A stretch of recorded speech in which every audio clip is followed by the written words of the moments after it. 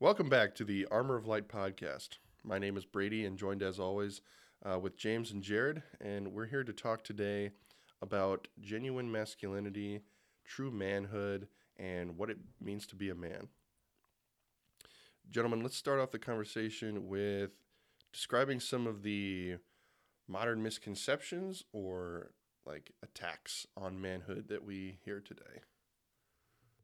I'd say just overall, there's this idea that men and women need to be the same, and that as a man, you don't have a specific role and a specific set of responsibilities that you're supposed to contribute to a family, to your workplace.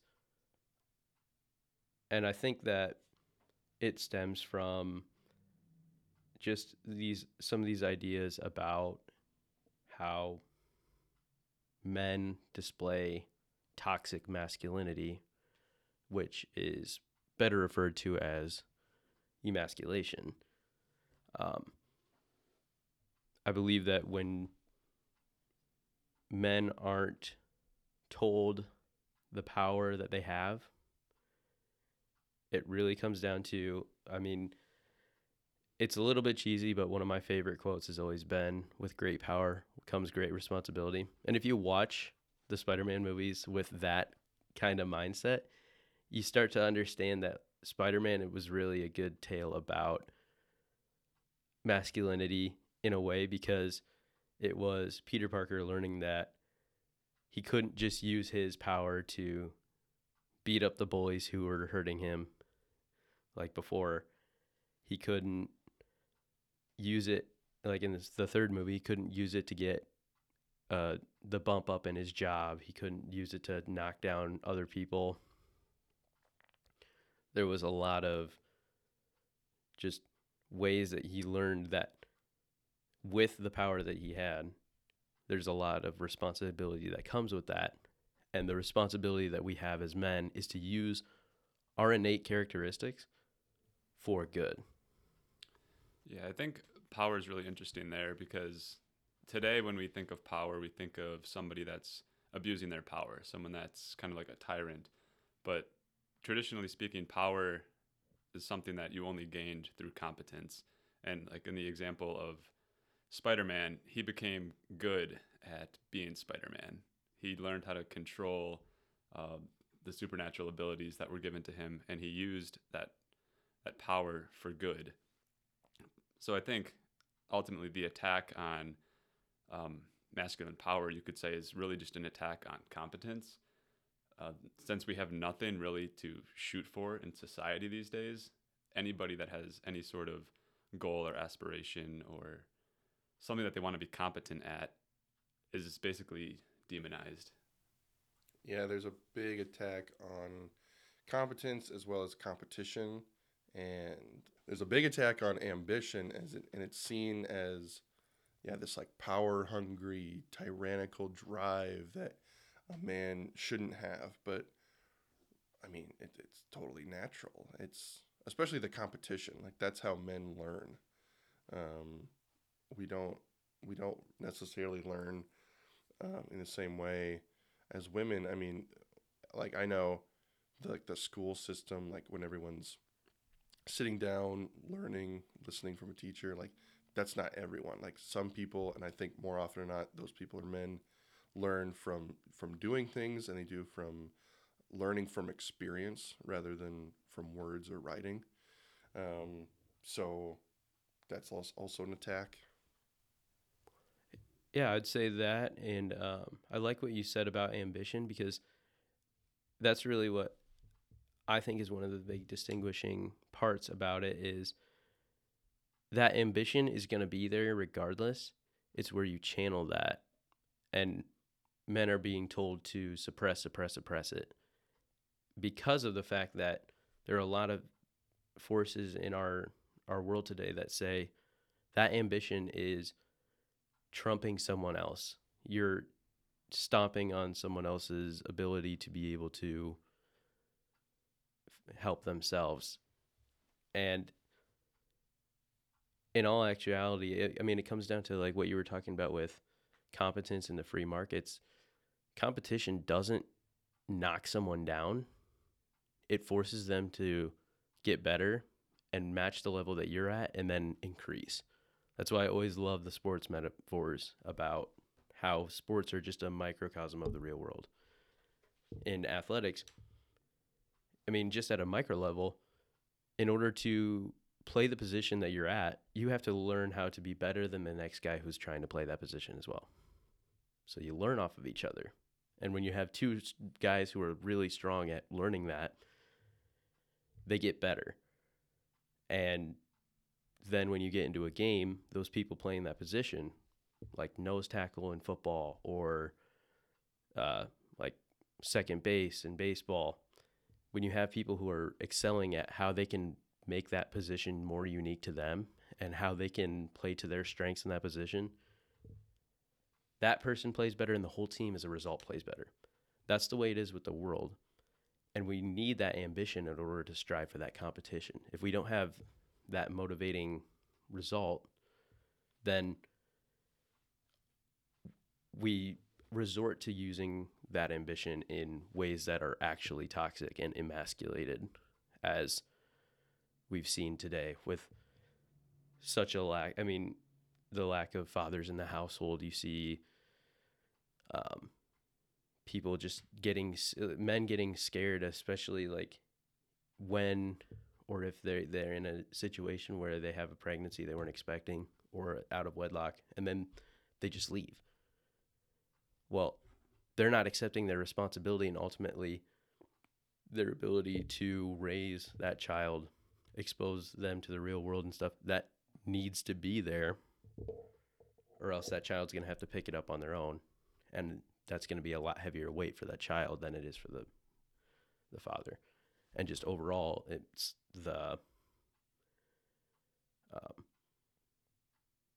it's that lack of ambition, lack of courage, being taught those things that really keeps us from growing to be the best men that we can be on a micro level, and on a macro level, changing the world for the better. Yeah, I think that ambition is something that's a part of us, and whether we use it for the good is basically up to us. So I think a lot of times we see a lot of misdirected ambition in a lot of men today. They want to see how many women they can sleep with. They don't actually, their ambition isn't directed towards building something. It's about ambition of the self. It's not about ambition of serving others. And I think traditionally men have a desire to serve, but we're told that desire to serve isn't necessarily a good thing. So then we think, okay, well, this ambition must be directed somewhere else. And if we're not serving somebody else, then we're serving ourselves. And I think that's kind of the core of men today is they're so lost because they don't know who to serve. So they serve themselves instead. So that idea of ambition is crucial, and it needs to be directed towards something higher. Yeah, and I'd say that men today seek approval in the wrong places, and they seek their uniqueness through their self in the wrong ways. So yeah, I see that in like the gym, like with the gym rats. Like it is a manly thing to be strong and to develop your strength.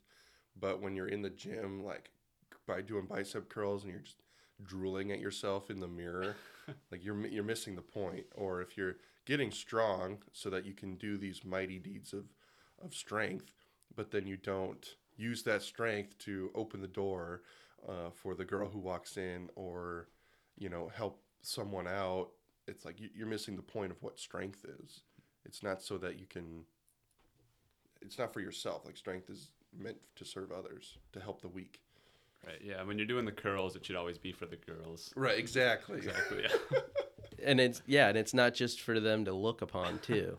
The reason why women are typically attractive to that muscular stature, it's because of the way that guy can serve them. And if you're just using it for looks, I mean, that's where women are different than men. Their appeal is not entirely on the looks. You know, their appeal is, how can this guy serve me? So that's what I think we're really kind of diving into today is, what are we supposed to do as men, and how can we break up from these ideas of men being oppressive and men being toxic just in general from their as a natural point. Because men are made for something good. But if you just tell them to suppress that, that's how you get into a world where chaos ensues, where those men are going to outlet those feelings, those natural desires to grow and build and do all these things. They're going to start building the wrong things. They're going to start channeling it in the wrong ways. Yeah, there's that, I guess you'd call it a meme circulating around the internet where it's like, good times create weak men create hard times create great men create good times, and the cycle continues. And I've been trying to figure out where we are in that cycle right now. We're definitely, I think we're in the weak men, but I don't know if we've reached the bottom of the hard times yet. I would say one of those, definitely. Mm-hmm. We're certainly not in an age of great men, I don't think. Yeah. So it's up to us and hopefully our listeners out there to figure out what it actually means to be a great man, because there's definitely a demand for it, and we need to fill that void.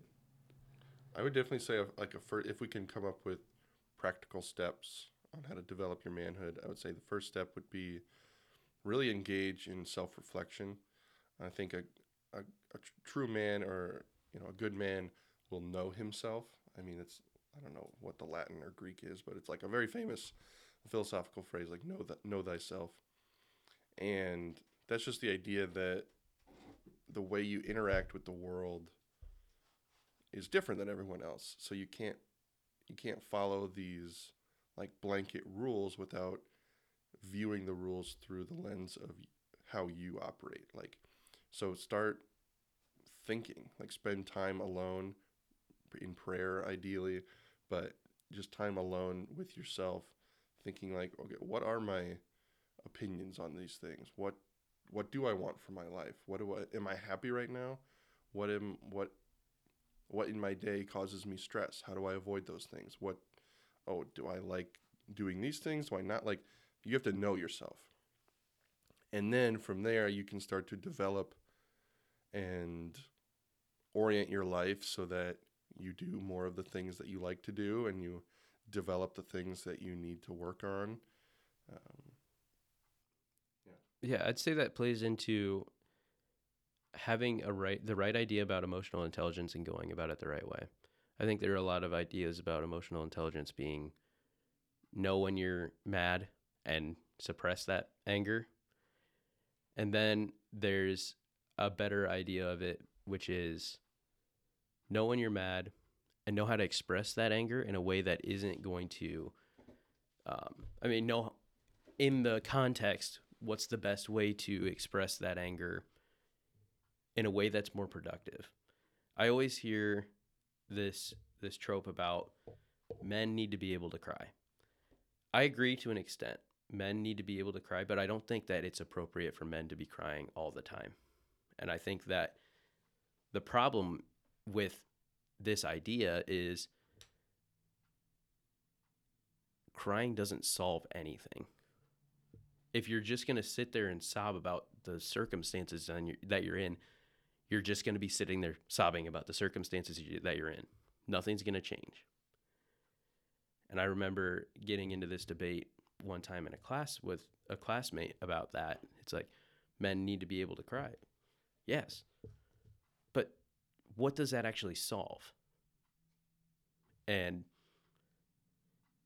there's times when you're going to be in that position where you need to cry because you're expressing that deep longing for being able to solve something. And a lot of times there's things that you can't solve. But sitting there and crying about it doesn't solve a thing. So you use that sadness to say, what can I do to make this better? And then you take that action into your own hands and you do something about it. Yeah, I like that idea of being solution oriented, because I think as guys we are very solution oriented, and everyone always jokes like when a woman is telling a man their problems, they're not looking for a solution, but a man is always actually looking for a solution. And I never really thought about that difference between crying and actually looking for a solution, because I think it is important for men to be vulnerable with, not with everybody. You have to be very selective with who you are opening up to. And I think one of the misconceptions is that you need to be open to everybody. You should be able to cry in front of everybody, and I don't think that's true. But I like how crying doesn't actually solve anything. Like, actually get up and do something. And when you're crying, you want somebody to feel sorry for you. And maybe somebody should feel sorry for you, but when everyone's crying together, feeling sorry for each other, what's actually happening? How much of Job was Job sitting and crying? Mm-hmm. Yeah, I was just listening to what you were saying, Jerry. I could imagine all women listening to this like rolling their eyes, because and honestly, this is probably one of the biggest or like clearest differences between the sexes is like crying and emotional. I don't know, just emotions in general are a very integral part of a woman's way of thinking or dealing with problems, especially. And so they do need to cry, and it's like important for them, or perhaps more emotional men. But I think for us, or like the goal for men should be like crying or like dealing with emotions should be in private or with a very select few, like you were saying, James. So like crying to God, or maybe if you have a spouse or something, like maybe you need some dedicated time to like, I don't know, be heard or whatever. But like on the general, it's the role of the man to be that like steady hand, like at a funeral, like at least the patriarch of whoever's, like maybe it's the dad, or the oldest son or something like that. Like they need to be firm and like the rock for the family. I don't think it would be appropriate if they were just, or it wouldn't be ideal if they were just crying all over the place. Of course, they do need to deal with that grief, and we're not trying to discount emotions, but it's a role to like be that rock, especially for the women in the room, like when they're dealing with problems or whatever. And I would say it evolves over time. So like as a child, little boys cry, and so we wouldn't say like stop crying. We would say, okay, have that emotion, deal with it, channel it, and then get up and move, get up and try again. That's the big point. And then as they come into teenagers and then college and into adulthood, that time where it takes to handle your emotions and get up shrinks, and it's more of a reflex. So that by the time you're an adult, you don't even need to cry. You register it, you deal with it, you get up and move on. Yeah, and if you don't cry when you're watching The Lion King when Mufasa dies, I mean, you're a robot. Yeah, it's funny. I'm an absolute mess when I watch like sad movies. It's one of the few times that I actually cry pretty regularly, I guess. But like when I experience physical pain or when somebody disappoints me, like I don't even think about crying whatsoever. I don't know why that is, but yeah, movies, songs make me an emotional wreck. But I think it goes back to that idea of when you're younger, you do cry, but you channel that into a solution. Like I'm thinking about when I was growing up, I'd always play sports outside with my brother and all of our friends on the block. And typically it would end up with somebody crying, going home, somebody has a bloody nose or something. But over time, that stopped. Like when you got a bloody nose, you realized, okay, maybe I shouldn't have tried to tackle that guy that way because I'm the one that actually ended up getting hurt. But it causes you to actually look for a solution instead of just sitting there sobbing. And yeah, like what you were saying, over time, over time that emotion is redirected in other ways. And I'd like to point out like an example similar to that with a friend of mine who, growing up as kids, we would always go out and play football in the yard. Um, and a lot of times it was out at my grandma's house that we would go out and play. So we'd go and we'd play like football, um, kickball, baseball. We'd do a ton of things. And this kid would always, he'd play and he'd be all excited, and then he'd get down to the nitty gritty if there was a time when, um, he didn't catch the ball and it like hit him in the face, or he got bumped a little too hard. It was just like here come the waterworks, and it was like then he would go tell his mom. His mom would like address the situation, and then we weren't allowed to play that sport that way anymore. So that's how like tackle football in the yard with your friends turned into two-hand touch football, where it was like, oh, stop, don't be physical and stuff.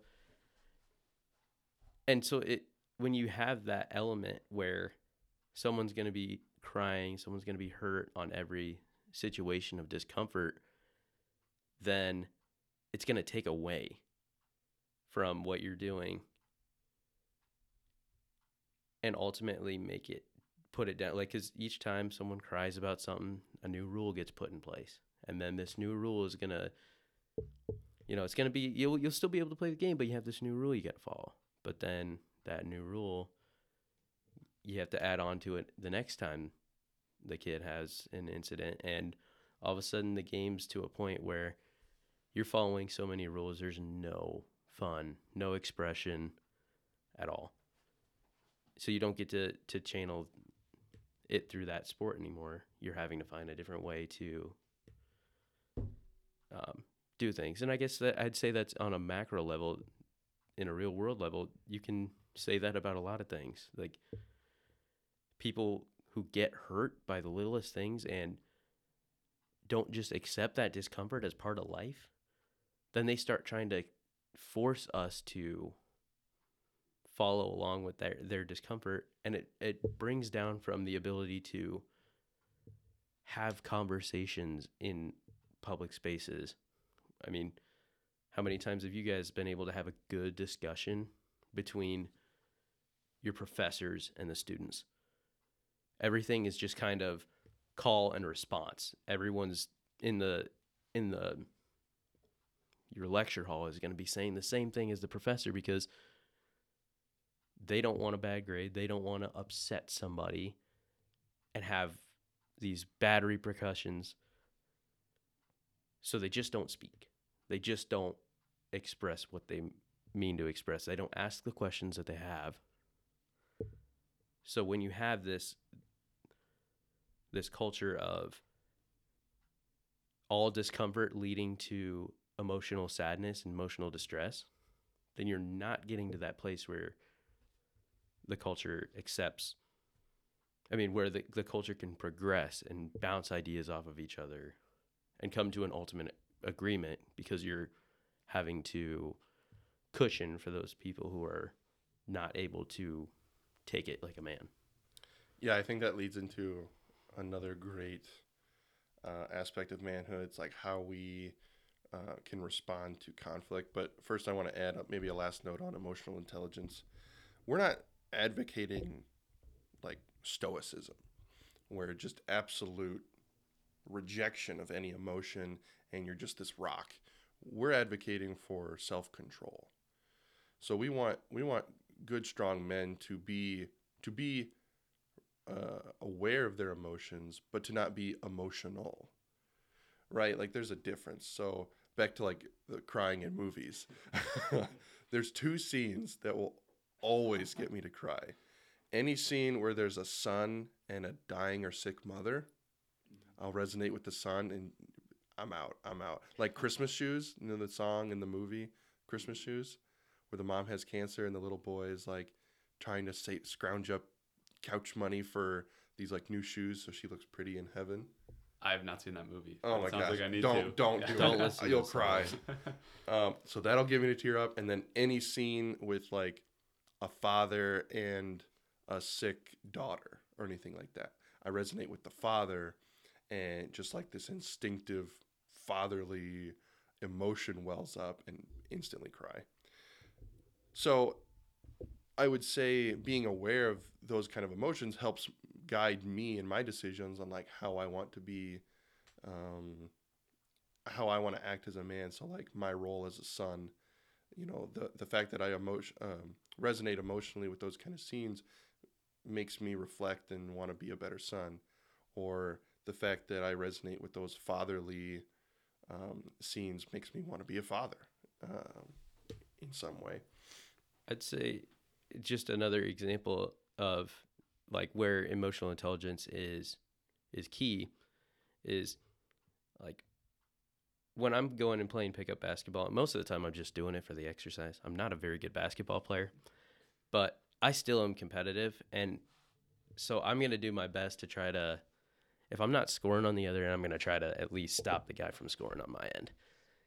And eventually you get to that point where I get to that point where I'm just tired. And if I let something go, like if I let someone get a basket on me, it just eats at me and I get upset. And one person I know who his name rhymes with Bellboy Barlson. He can pick that up pretty easily when he sees me like have that kind of upset emotion, and he can just go at it, and it just drives me insane. And so the best way to do that is you have to control your emotion, because otherwise other people are going to get the best of you. So you have to channel that in a way where it's like, oh, he sees this.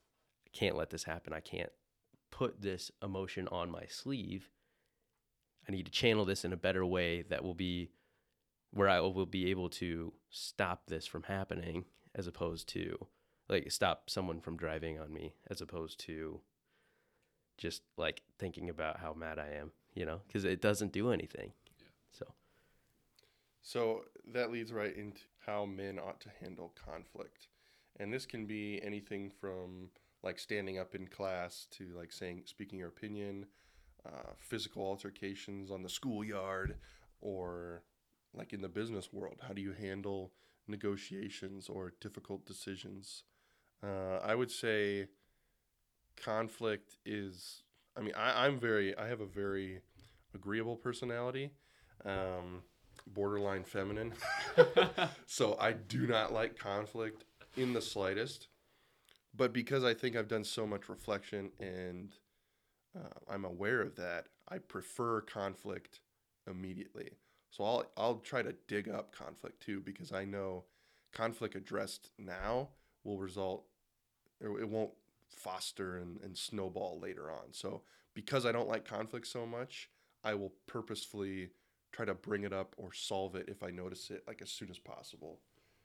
Yeah, I've kind of noticed I'm kind of the same way. At least I used to be very agreeable. I've been trying to get more like confrontational, but that doesn't mean intentionally instigating something that doesn't need to be confrontational at all. It's just kind of standing strong in what you believe in, and if that leads to conflict, you accept that. So be it. You don't back down, but you're not looking to pick a fight, which I think is what a lot of people think of when you think of somebody that's I guess good at conflict. Is there someone that's constantly trying to fight, looking for somebody to beat down because it makes them feel better about themselves? But that's not the type of conflict that we're talking about. We're not talking about that tyrant like we talked about earlier. We're talking about naturally conflict will arise when you have differing opinions on something, or you're not sure what the correct course of action is to go in your job, in class, if the professor's saying something that you disagree with.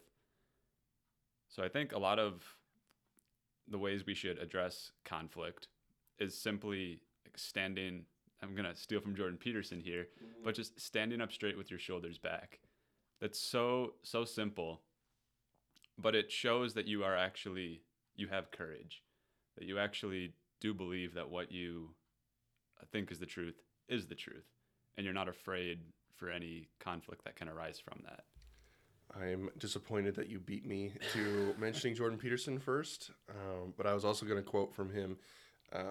He said I can't remember what the episode was, but he said before that like the opposite of war is not peace. The opposite of war is politics. It's negotiation, and I understand both of those words are very people don't really know what they mean, but it's very hot button issue, especially politics. Like I feel like that word's ruined. But the opposite of war isn't the absence of conflict. Peace. People think that's what peace means. The opposite of war is civil negotiation on how we're going to resolve this conflict. So it's not that no troubles ever come up. It's that when they do, you can competently and civilly reconcile them, come up with a new strategy, implement that into society, and then go on your way. It's not because if you try to get rid of conflict, the only way to do that is through force. So it's like people think they want peace in like the absence of conflict, but that just turns into tyranny. Yeah, that's why I think it's so dangerous when we start saying that speech itself can be violent, because that is our alternative to Speech violence. is how we negotiate, it's how we resolve conflict. Right. So one of the things that I think is important as men that make us competent, we keep going back to that word, is being articulate and being able to express what we believe to be true. But we have to know ourselves in order to express ourselves. And I think a lot of times we don't actually know how to articulate what we think, what we feel, what we think is the truth, because making any sort of claim about what is the truth is a sign of arrogance, which is the opposite of, I think, what true masculinity should be. It should be humility. But I'm going to steal a G.K. Chesterton quote. I don't think we've used one in a while. He said, today, humility has moved into the, I'm butchering the quote, but humility has moved into the wrong organ of the human. You were supposed to be unsure of yourself, but not unsure of the truth. Now people are sure of themselves, but are so afraid to make any claim about the truth. And that is a false sense of humility. And I think when we hear of confidence, we think of arrogance, but that's not the case. Yeah, and I'd say that kind of plays into the agreeableness that we were talking about earlier, where if you're not agreeing on what is true, you're focusing on what my truth is, and you're not enforcing that on someone else. So you're not genuinely loving someone else who says, my truth is that smoking a pack a day is good for me. It's not. So, but we're told in this day and age that it's better to be agreeable than to express that and rise that conflict. And I think that there's an important thing about that in knowing when to be agreeable and knowing when that line is crossed. I think there's so much of a lack of ability to set clear boundaries and establish those lines that it causes us to be more aggressive in those times when the conflict arises. It causes our emotions to be more swelled up because you've been suppressing it for so long. The best way to one of the things that really needs to change, and one of the things that men need to be better at, and one of the things we can learn as men, is to establish those lines and enforce those lines. So you can joke around with your friends, but there's sometimes when that joke goes a little too far. You know, if someone insults your sister, that's when you need to stand up. You need to know how to put that line in the sand. And you know, there's times when that happened, just like riffing with friends of mine, like someone said something about someone's sister and they got punched for it. They knew not to cross that line again. And like, I think, you know, it wasn't like it was like a super aggressive thing. The guy just crossed a line. And there, if you were just going to say, like, don't say that about my sister, it'll be just like, oh, why? You know, it'll be an instigational kind of rise to where it becomes a real fight. So there's times when I think in our culture we have lost that ability to be able to channel aggression properly towards the proper targets.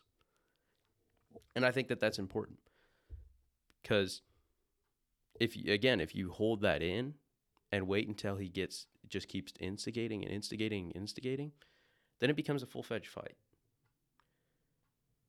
To the point where the man feels completely challenged, and so he either steps up and has this big fight with someone, or the man goes back feeling like what I was just standing for was wrong. And then they suppress it because obviously it's not right for someone to insult your sister, especially in a derogatory way. But if you're just going to keep letting this guy instigate and instigate, and you decide not to confront that, then you get, you just feel defeated. Yeah, in the spirit of conflict, I'm going to push back on you a little bit there. Bring out the boxing gloves.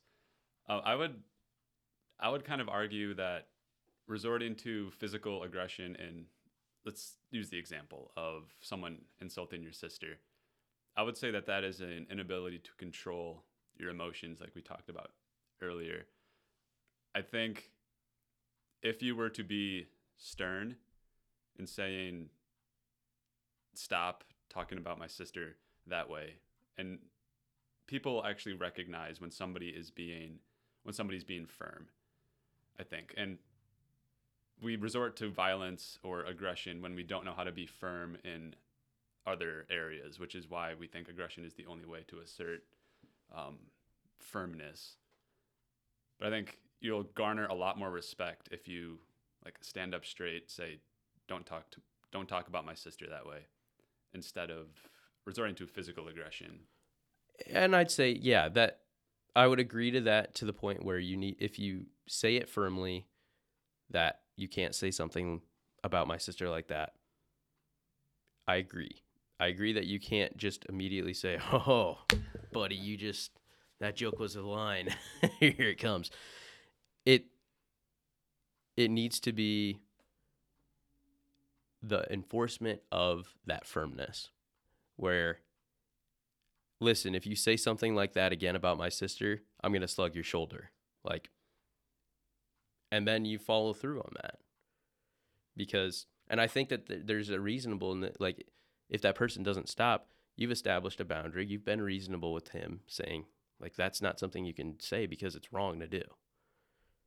And if they cross that line, then I think I don't think that it's emotionally unintelligent or wrong to be able to say, knock it off.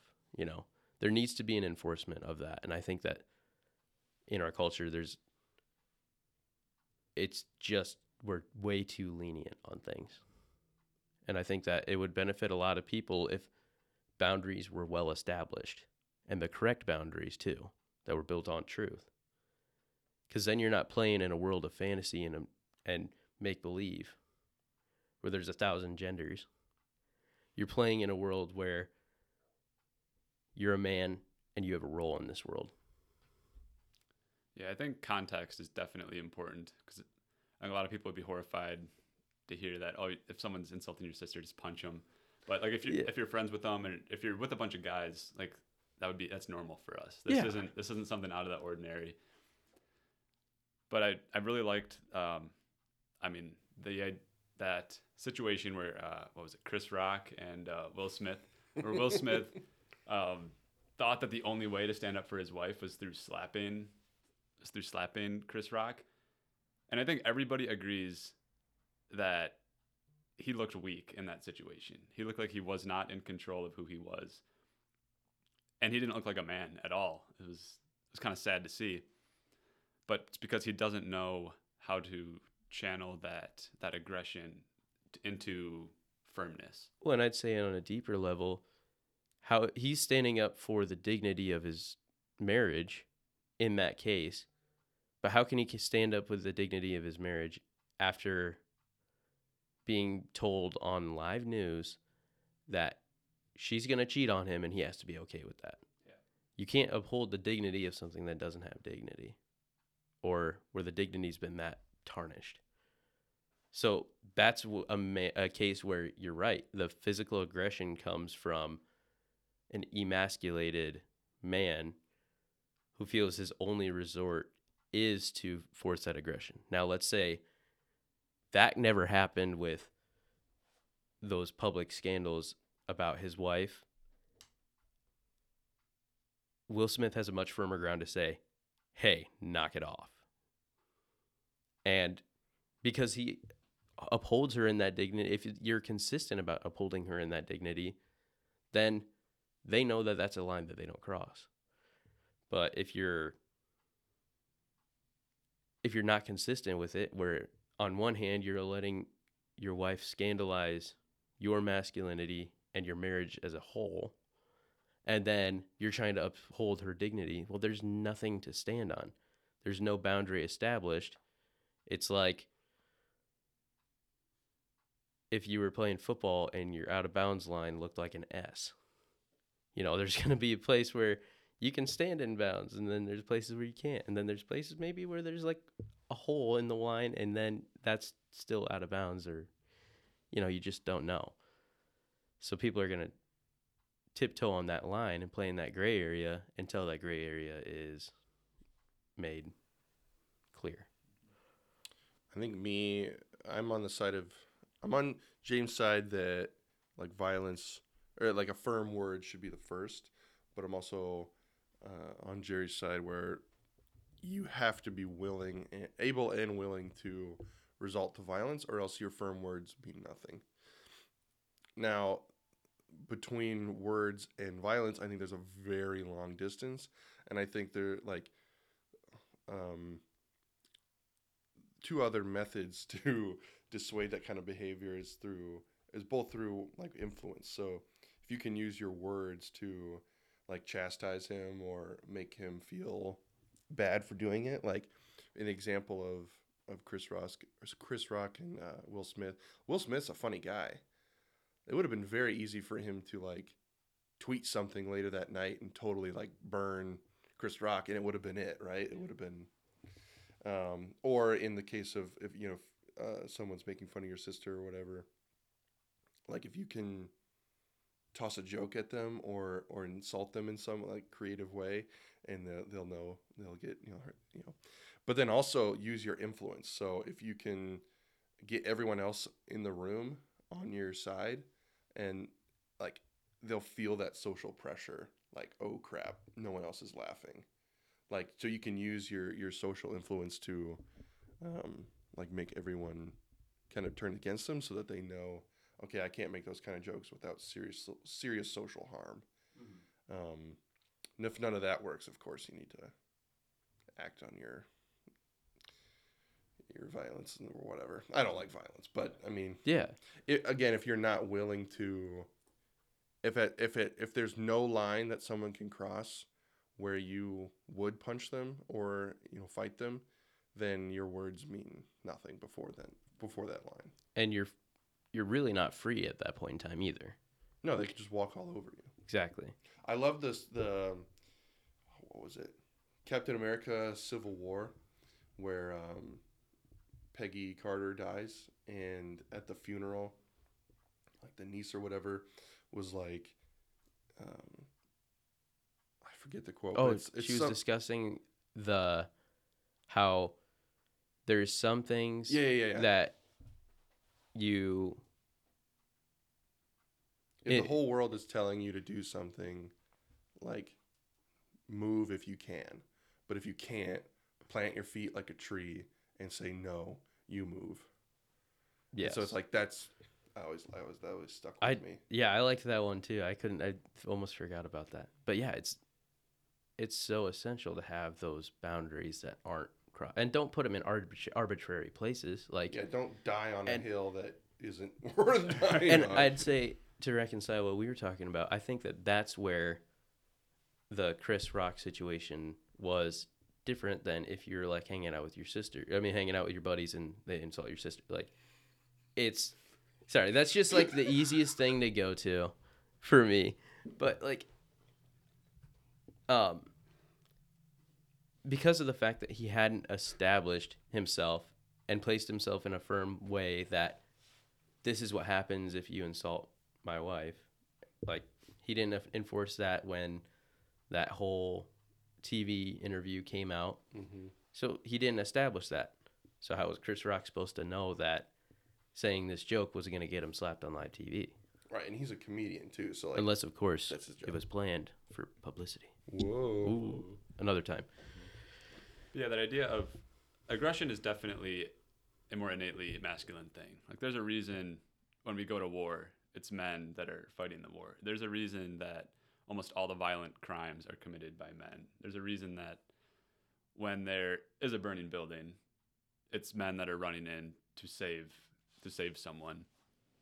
And I think denying that fact is not doing anybody any good. You're just denying reality. So it's up to us to figure out how we can actually guide that aggression towards something that is good. So like going to war, if it's a just war, if you're defending something that you love, that's a very virtuous thing to do. But we see so many men commit violent crimes, and that's that same sort of aggression, but being garnered in the wrong way. So the aggression is going to, I guess, manifest itself some way. It needs to be guarded and guided. Yeah, and I'd say like that's another thing that is traditionally masculine that needs to be enforced is being sporadic with your aggression versus being controlled and consistent with it. Because I think inconsistency, you establish those lines and those boundaries, and you have something firm to go off of, a firm place to plant your feet, like you said, when you get into an argument. If you're consistent and always addressing the problem from that point of view. Yeah, and if you do things properly, like if you do plant your feet and if you are 100% willing to engage in that if necessary, you'll likely never need to do it. And I think that kind of thing is the thing that there's a way better way of being able to channel that, I believe, in our world, as opposed to just telling men to suppress those feelings entirely. Because then you get men who are very sporadic in their anger and enforce and unleash it on people who don't deserve it or on things that don't deserve it. And that's not okay.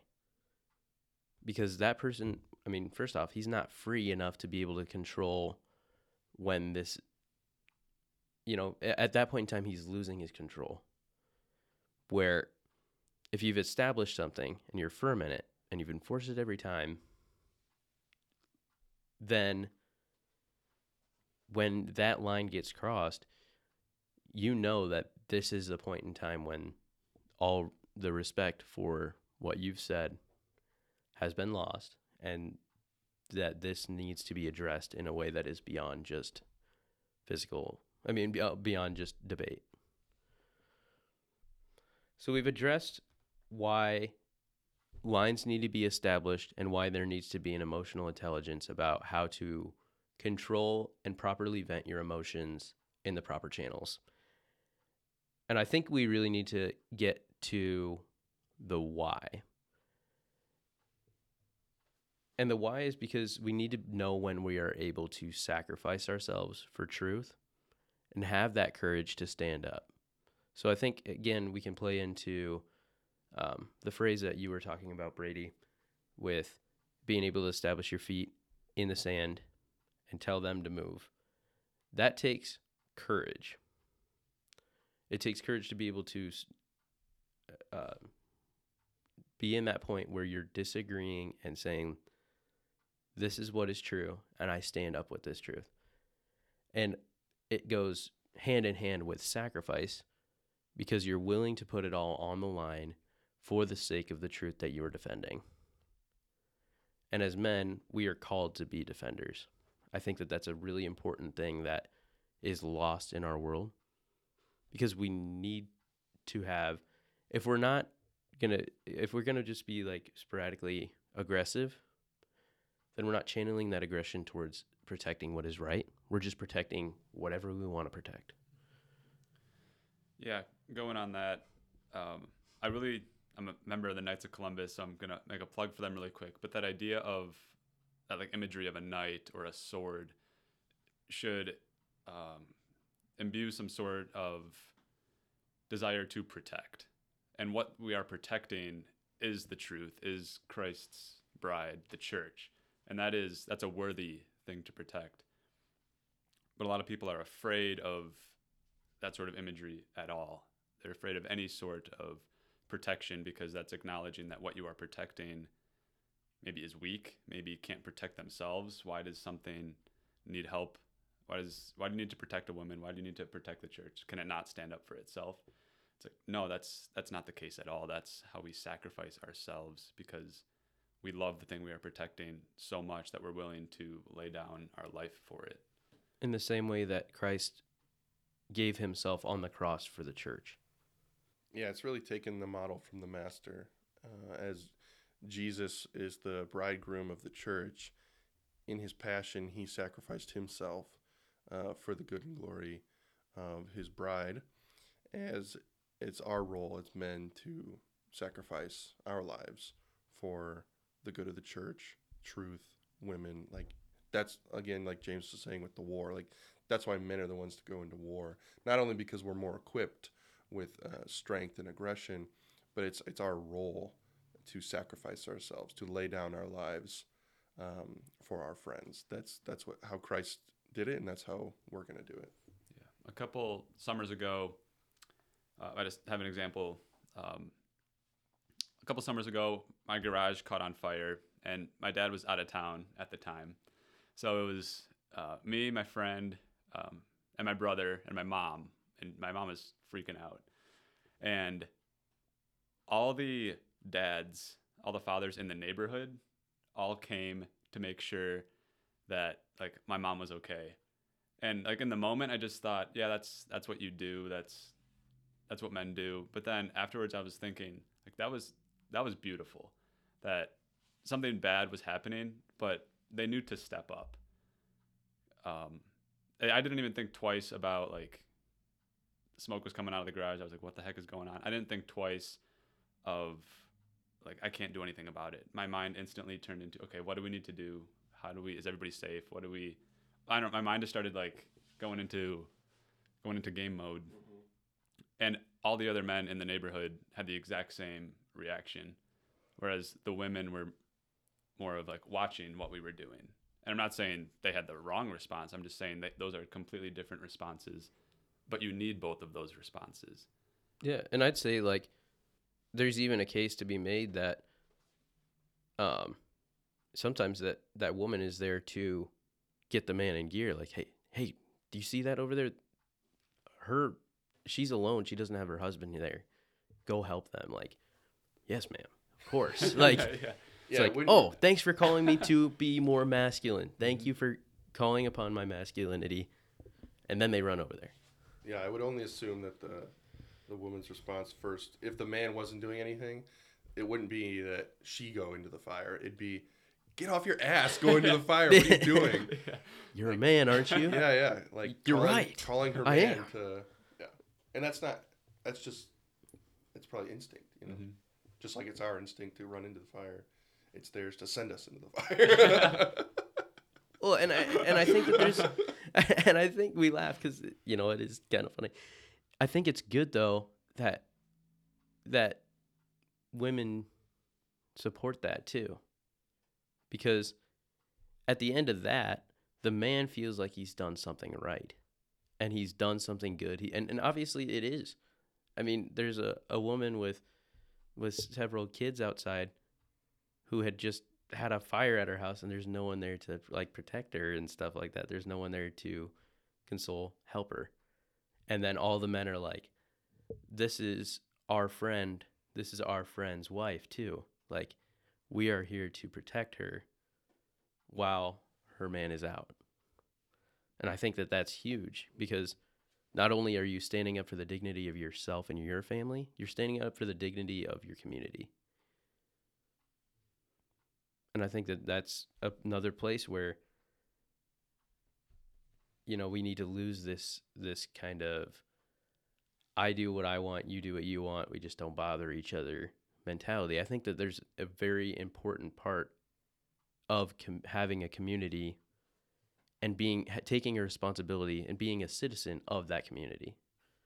Because like you said, James, those people stepped up for someone in need, and they did it in the right way, which bolstered the proper channels of masculinity, and they used it for good. And there was an ultimate good that came from it. I think to make a third superhero reference, two of the biggest like male characters in all of superhero-ness is Superman and Batman. And Superman we know is this impervious, godlike man or alien, you know, and he shoots lasers out of his eyes, can lift anything, impervious to anything, and his only weakness is his moral character. Like he's unwilling to, well, not his weakness, it's his strength, but he's unwilling to kill people. He's unwilling to do all this stuff because like he just can't. But then you have Batman, who is human and so much darkness, so much tragedy, and he's like this evil, you know, knight figure that does what needs to be done. And I honestly think Batman is a better example of manhood because we're not Supermen. We're not God like superheroes. We're humans, and we have darkness. We have tragedy in our lives, and so just like Batman, like he integrated that into his psyche. Like he had a shadow. Like in psychology, there's the shadow, and you have to integrate your shadow, or else it'll take over, and you'll be this evil tyrant, either to yourself or to other people. And so when we're talking about courage, it's like Batman is probably the paragon of courage because he was scared of bats. He was scared of like being alone. And so he took that and became Batman. Like he literally took fear and made it his power. And so I think it's our call to take our own shadow, integrate it, and make that our superpower. Bring back the depth of superhero movies. Right? Like that's all. I've never heard that story about like the origins of Batman and stuff like that. Like, and going back to the Spider-Man reference we talked about earlier, like these superheroes were established with a moral character and not just great. A fancy costume. Yeah. They're stories, and stories are only good if they resonate with the truth or in some way they represent Christ. Right. Yeah, like superhero movies, obviously they're not real. Lord of the Rings, obviously it's not real, but they all show something that is real. They all show a message that we all see in the real world. And because it's part of this story, it hits us so much deeper. Aren't you reading The Everlasting Man? Is it kind of like that? It's kind of like that. It talks a lot about courage so far, and courage is such an interesting virtue, I guess. And C.S. Lewis talks about that in the Screw Tape Letters, because ding, the reference. So the Screw Tape Letters is about the devil trying to basically figure out how to tempt somebody away from believing what is true. And the devil says that we have done a great job of convincing mankind that all the virtues are not necessary, but we have not been able to figure out how to get them to disdain courage, because that is the hardest one to make fun of somebody for. Because when somebody shows an example of courage that's so lovely, that's so beautiful, it creates a visceral reaction that somebody knows, okay, I want to be like that. I don't know what caused that person to act courageously, but I want to be like that. And the devil hasn't been able to get rid of that reaction in us. That's super cool. I don't remember that. Mm-hmm. That's awesome.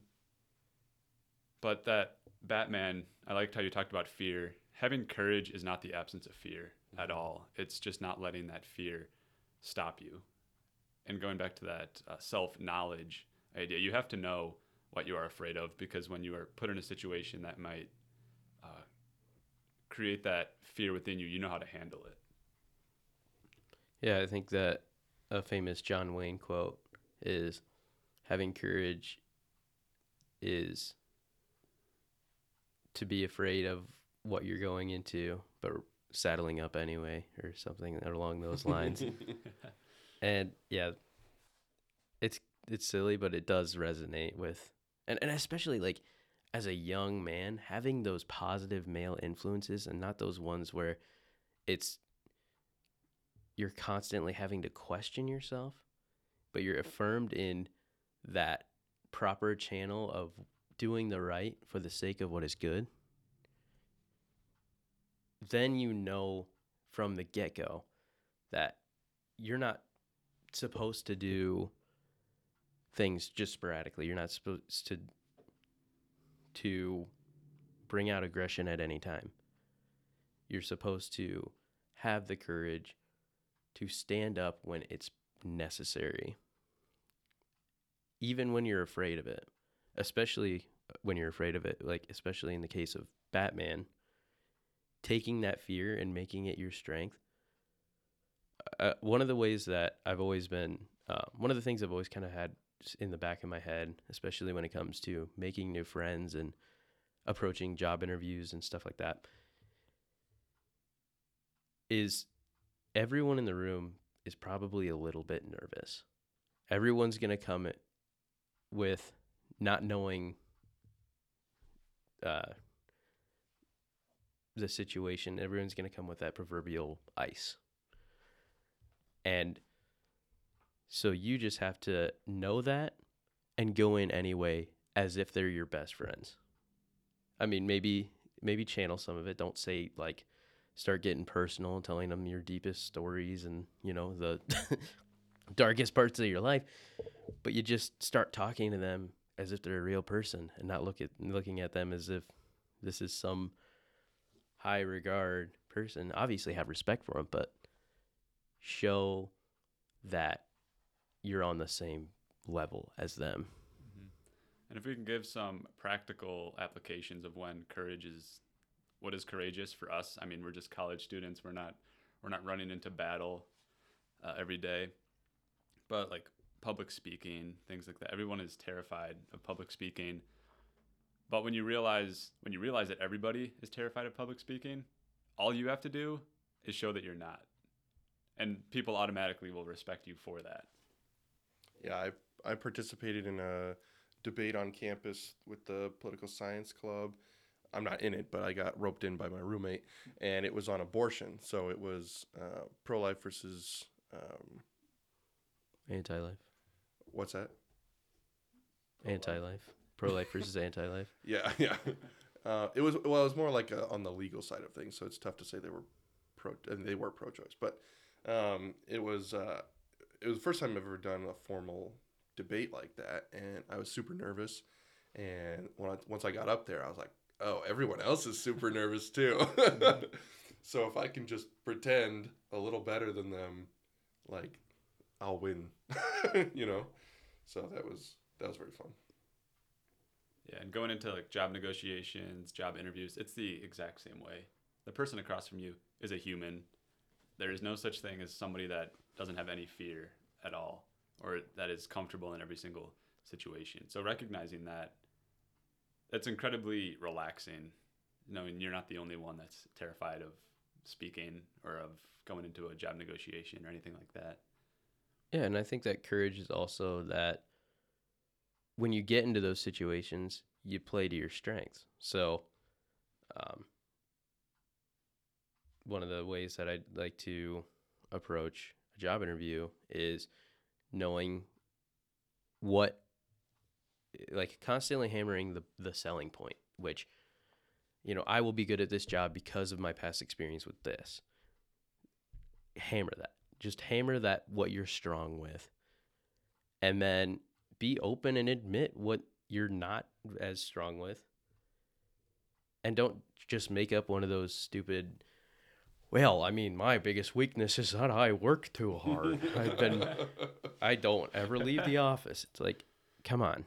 Everyone has that answer, and it's not genuine. If you go in and say like, Yeah, honestly, this is one of the things that I'm not strong with. Like with my internship over the summer, I wasn't very knowledgeable when it comes to the banking system, but I knew exactly what I wanted to get out of it.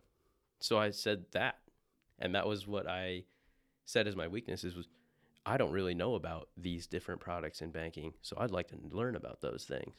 And I mean, I got the internship, but and I think that they respected that genuine approach as opposed to the scripted, my weakness is actually a strength situation. Yeah. Being genuine is really interesting because I think it requires a lot of courage to be genuine. Because when you are genuine, you're opening yourself up to criticism. Just by being genuine, you are being vulnerable. And when you don't have courage, it's a lot harder to be genuine. I think that's something that I've noticed is like if I'm constantly afraid of what people are going to think if I'm genuine, then I'm going to be a lot more nervous than if I'm not trying to hide anything. If I kind of like have a clear conscience going into it, then it's so much easier to act courageously and just be yourself, be genuine. And I think that that's kind of like what we've been talking about, just kind of tiering. Everything kind of plays off of each other. In a situation like where you're trying to show courage, you have to have the emotional intelligence to be afraid, think about what you're afraid of, then channel that in a way of, this is what I want to learn more about, as opposed to, I'm really scared of this and I'm not going to bring this up because I'm going to let this control me. And I mean, like, and if you're, and as, from a Catholic standpoint, that's what we do when it comes to confession. Confession is an act of courage because first off, you're having to approach Christ through the priest and tell him the things that you are the most ashamed about. And you have to, these things that you don't want to talk about, you have to be brutally honest and have the courage to say that. I mean, obviously the priest isn't going to show you any ire, but as humans, we believe that there's a potential for that. So, like, especially like if you haven't gone for a while, what you always are afraid of going and doing that. But when you take that step and have that courage to do that, you break out of your comfort zone. You get in and you talk about that. You discuss ways that you can be better about that. You discuss what is the right mindset to have about certain sins. And then you leave as a better man with a clean soul and a new way to go about your life. And I think that is ultimately the goal of having courage and being a man. And all of the things we've talked about so far is to have that goal of bettering everything, making things better. And like your relationship with the priest is usually better too.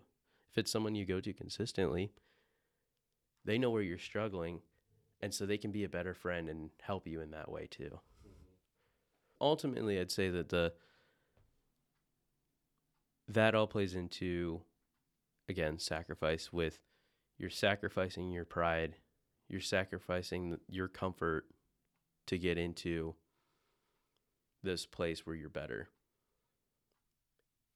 And I mean, that's true at every level of life, with whether you're standing up for the truth in little ways, at the risk that, like in a classroom, you could risk a professor disagreeing with you and putting a bad grade on an assignment.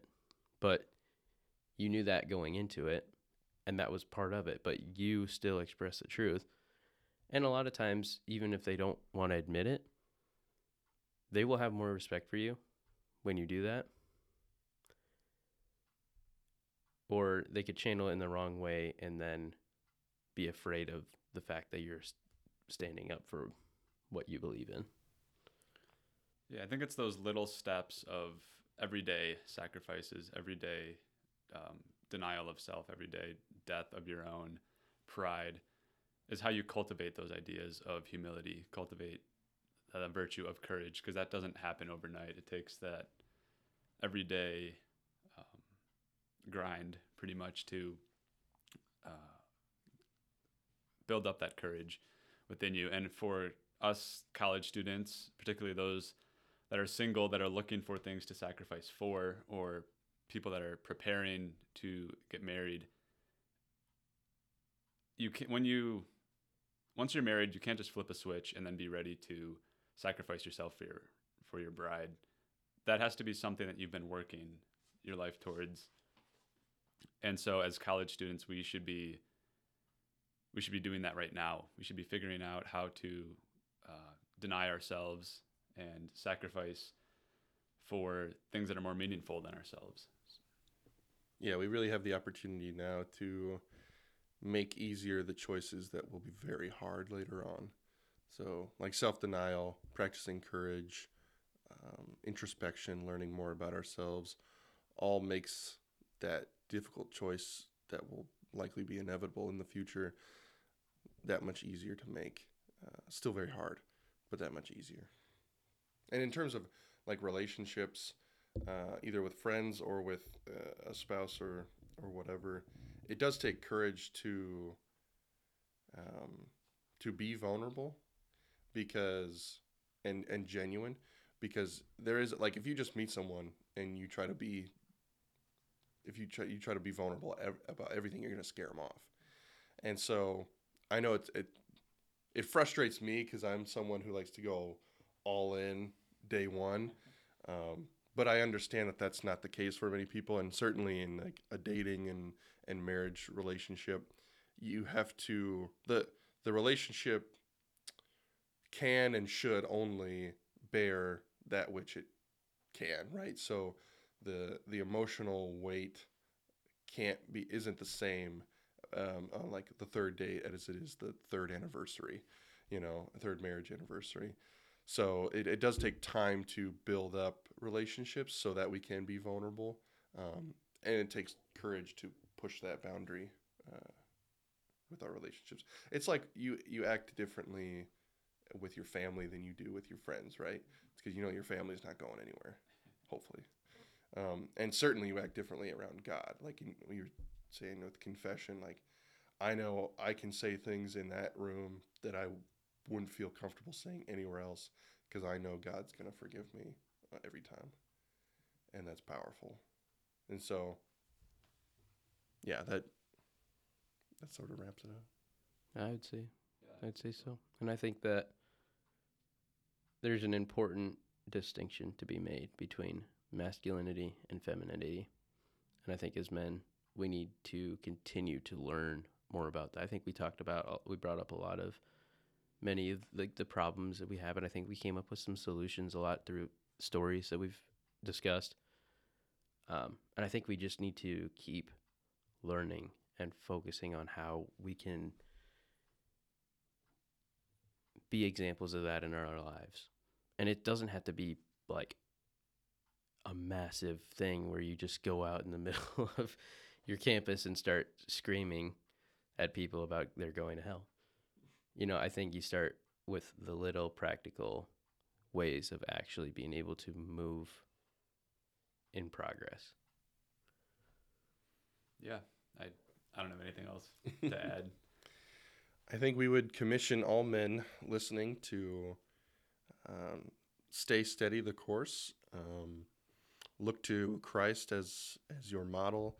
Develop in yourself self-knowledge, emotional intelligence, self-control, the ability to stand firm on your beliefs, and be courageous in the sight of fear, and recognize that our ultimate goal is to not only lay down our life or die for Christ, but to live for Christ, to make every day a sacrifice. So I would commission all men to do that, and women, help us.